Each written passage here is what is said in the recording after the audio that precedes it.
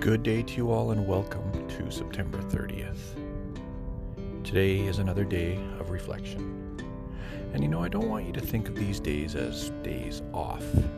These are days when I want to encourage each of you to reflect, to do just that, to spend some time reflecting on what's been read, on what you're learning, reflecting on who you are in Christ.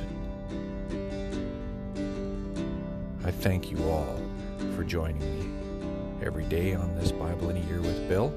This is the first time I've ever done this for a whole year, and I can't believe how well it's going and the positive feedback I've been getting from you.